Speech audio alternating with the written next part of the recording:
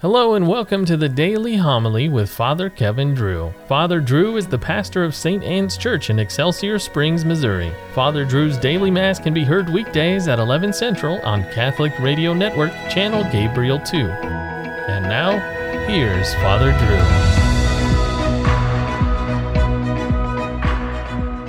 Drew. A reading from the letter of St. Paul to the Romans. Sisters, sin must not reign over your mortal bodies, so that you obey their desires, and do not present the parts of your bodies to sin as weapons for wickedness, but present yourselves to God as raised from the dead to life, and the parts of your bodies to God as weapons for righteousness.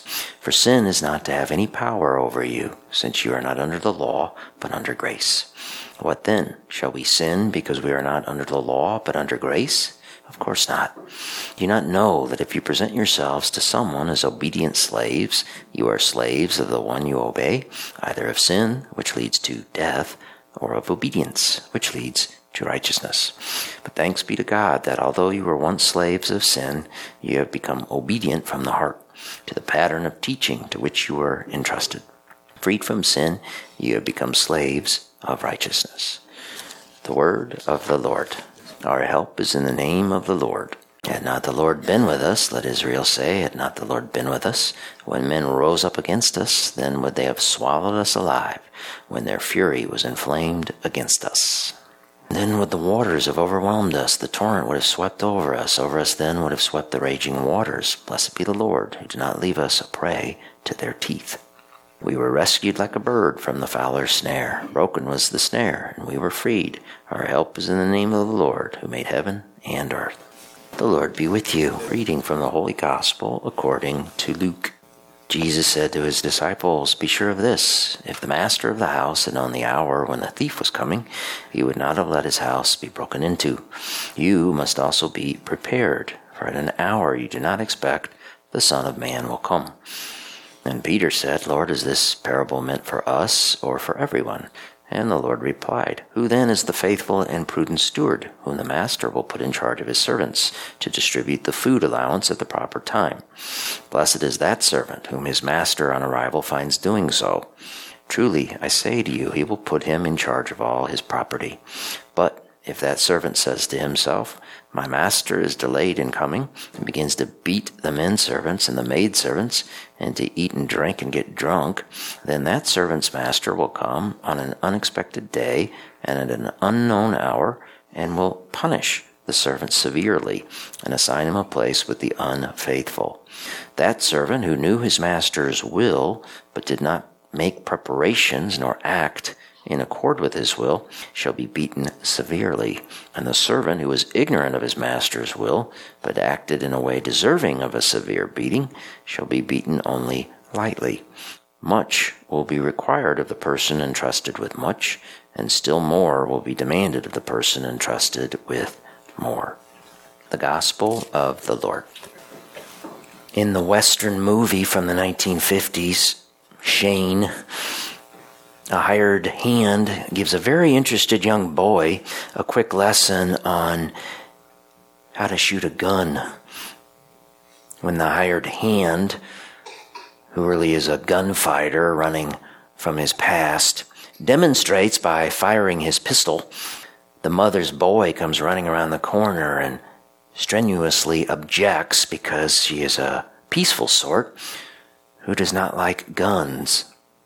The hired hand then has to explain to her that a gun itself is neither good nor bad.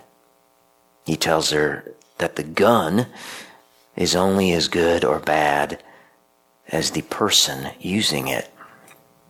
Perhaps that hired hand had read Paul's letter to the Romans, which we are reading at Daily Mass this month. In Romans, St. Paul explained that we can use our bodies as weapons of righteousness or weapons of wickedness. We are free to choose. A priest wrote that our body, forming one substance with our soul, is also an instrument, like a pen in the hand of a writer. It can be used for works of justice and mercy, or to enter into combat with God. We are free to be a slave of sin or a slave to Christ. The great Greek thinkers, centuries before Christ arrived, understood that the soul was a rider on top of a horse.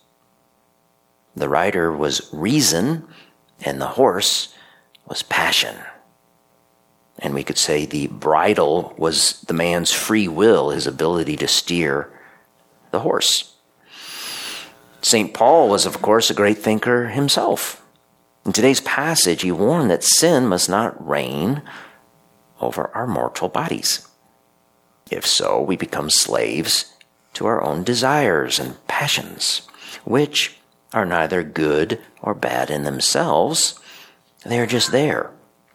But if we let sin reign, then we allow the wild horse to run wherever it wants, with us on top of it. And that, of course, is very dangerous. And as St. Paul wrote, it leads to death. Some of Paul's writings can be hard to understand. This passage, however, is quite easy and clear. Be a slave to Christ, or be a slave to sin. The challenge here is not to our intellect, but to our will. We know what is right and wrong, but which shall we choose? We all have free will. And this is what makes for great drama on earth. We're not puppets on strings. We are not lower animals to be herded around like cattle. No, we are human beings made in the image of God. This gives us dignity and responsibility. Tyrants out to control society want to take the dignity and responsibility away by convincing people that they are just born that way and are unable to control their actions. This has to be resisted, for encouraging ourselves and others to sin is neither love nor mercy. Christ did not die on the cross to give us license to sin. We can use our bodies as instruments to glorify Christ, or we can use them to hang him on a cross. Again, this is not hard to understand. It's just hard to do. Again, what great drama we have in the battle for our salvation. What a great adventure, knowing we have choices. We can conquer and live free by cooperating in the grace that flows from Christ's pure side. Or we can let the wild horse of passion run wherever he wants. Let us always pray for the grace to choose wisely.